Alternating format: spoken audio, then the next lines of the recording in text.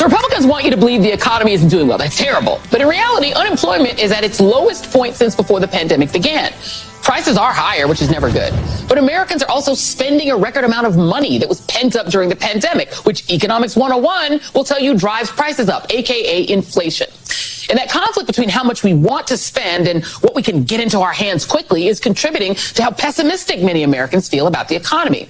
Consumer confidence is at its lowest level in a decade, according to a University of Michigan survey. And that lack of confidence has translated into a drop in Biden's approval rating, in part because Republicans are seizing on inflation and blaming Joe Biden for it personally, which is a fun twist. Seizing on inflation.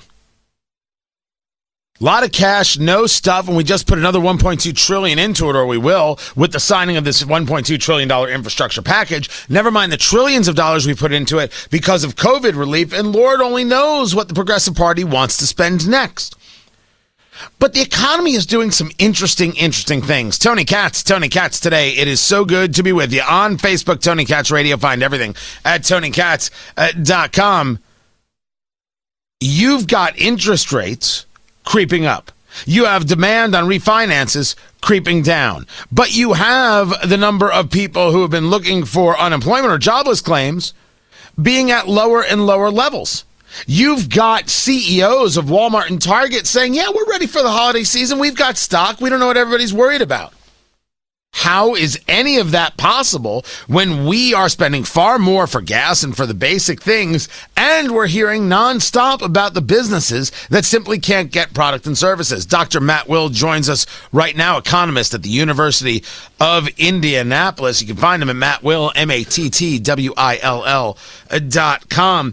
Now, I don't know if I want you to get into the political of Republicans are seizing on this, but rather, I don't think there's an American who isn't noting that they're paying more for everything. Does Joy Reid's thought process there from MSNBC make any sense to you?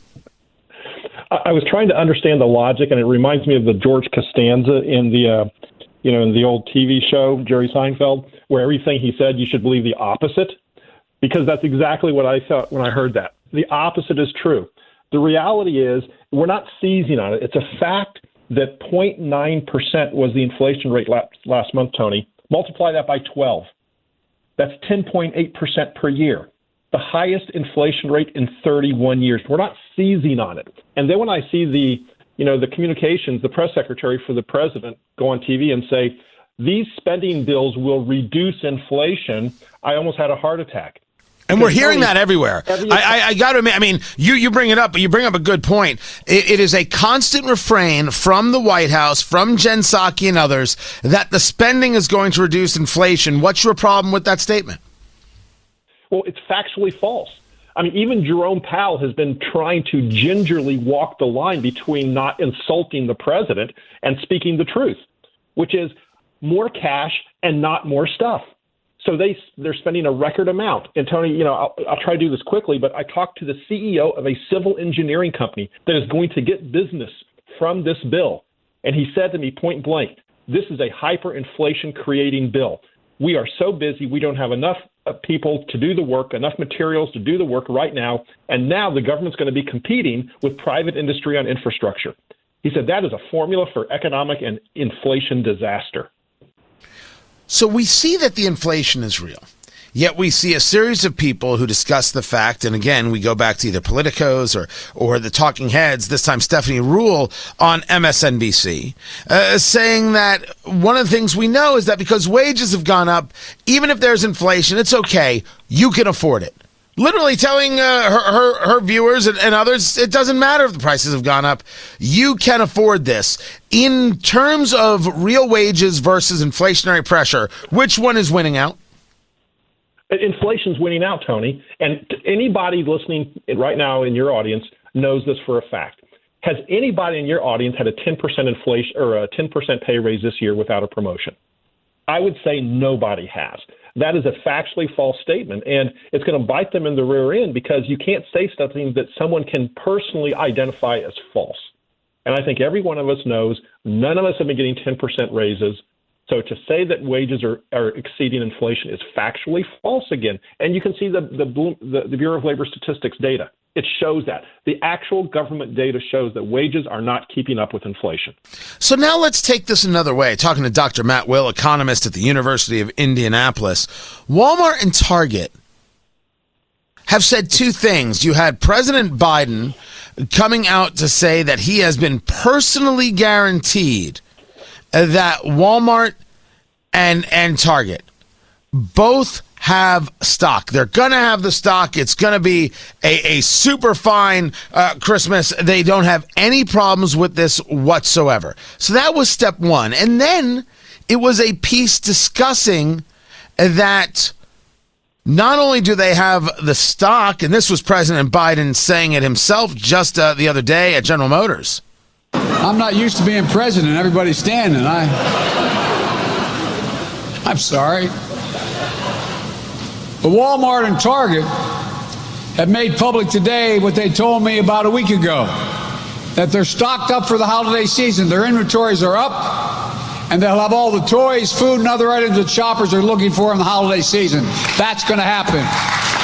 This coupled with Walmart and Target saying they're not worried about holiday hiring coming up. But if you talk to any small business owner on Midwest Main Street, they can't find people. The now hiring signs around our beloved Indianapolis are everywhere. And I know it's no different in Tulsa or Atlanta or Fort Wayne or anywhere else. So how are these big box stores stocked up? What do they mean by stocked up? And are we overblowing the supply chain port trucking issue?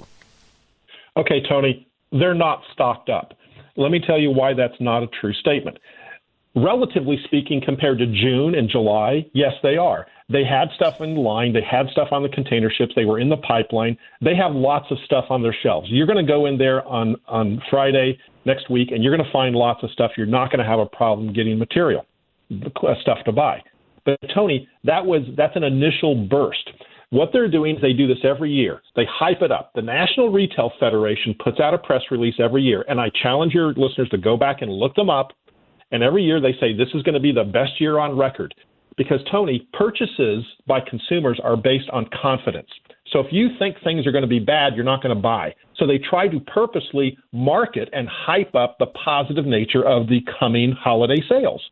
That's all that's going on here. Yes, they do have stuff, more than they did a few months ago. But there's still a backlog. Tony, I'm looking at the report right in front of me right now. The largest backlog, according to the Purchasing Managers Institute, the highest backlog of purchase orders in history. Right now, a 16-month trend. I'm sorry, it's from the ISM, the Institute for Supply Management, the Purchasing Managers Index, the highest backlog we've ever seen, Tony. That doesn't jive with what the CEOs are telling you because they're trying to positively spin the coming season. The one other thing I wanted to get to as we're taking a look at these economic indicators is housing. So let me give you a couple of stories right here. That the average interest rate for a 30-year fixed is 3.20 from 3.16. We'd still argue historically low, but certainly creeping a little bit higher. Refinance demand has fallen 5% just in this week, but really the story is 31% lower than the same week 1 year ago. And you have I think it's the Zillow CEO, or actually I should say an investor in Zillow, selling about everything that she has in Zillow because they went about buying houses thinking that they'd be able to flip these houses and sell these houses, doing those quick kind of purchase things. And now they have this crap ton of houses that they don't seem to be able to sell because they bought at a valuation that really didn't provide them any value. Exactly what has to happen in the housing market for the entirety of the market to notice, and is it happening right now? Well, I think Zillow is a very good example of the supposed experts speculating on home prices going up in perpetuity, and they didn't. So Zillow, of course, has shut down their purchasing options. They are being slammed with price inventory that they can't get rid of. Tony, housing is still a good investment. The prices are still going to go up. Zillow just overplayed their hand. So that was just a bad decision on their part. But the housing market's still strong. Interest rates are still low, but they're not going to be as strong as they were 6 months ago. That was an anomaly. Rates are floating up. So you're going to see some softening in the real estate market, Tony, but it's still going to be a strong market. And you take a look at these refinance demands dropping year over year, 31%. You take a look at the slow creeping up of interest rates, and you still feel that people are going to continue to buy houses, sell houses. Is there a moment where that becomes, to someone like yourself, an economist, problematic? Well, Tony, let me say, they're going to continue to buy and sell homes, but at a slower rate. And you just said it very good. You said there's been a 31% decline. That decline will continue.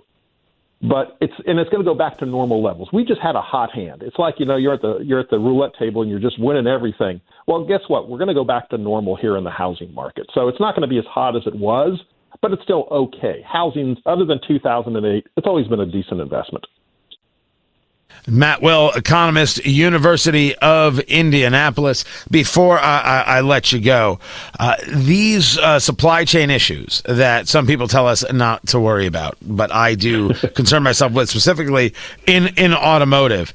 I am hearing we're not going to get things back into square till 2023. They're talking about over a year out. What are you hearing from your people about supply chain issues, trucking issues, and these big industries impacted, specifically automotive, when it comes to semiconductor chips? Well, you just have to look at what Intel has announced and what some of the other companies have said, Qualcomm, AMD, concerning their manufacturing and their production of facilities. I think 2023 is an accurate prediction. I think you're still going to have the backlog of cars. They're building factories, Tony. You can't build a factory overnight. It takes a long time to build a factory, and they're just now building the factory. So you need to wait till those factories are back in place, and that may be a long time. And, Tony, you talk about this all the time, the Chinese wild card. What's China going to do in Taiwan, which is where these semiconductor factories are being constructed? That could cause a major disruption. Dr. Matt Will, economist, University of Indianapolis, I appreciate you taking the time to be with us. More to get to. I'm Tony Katz.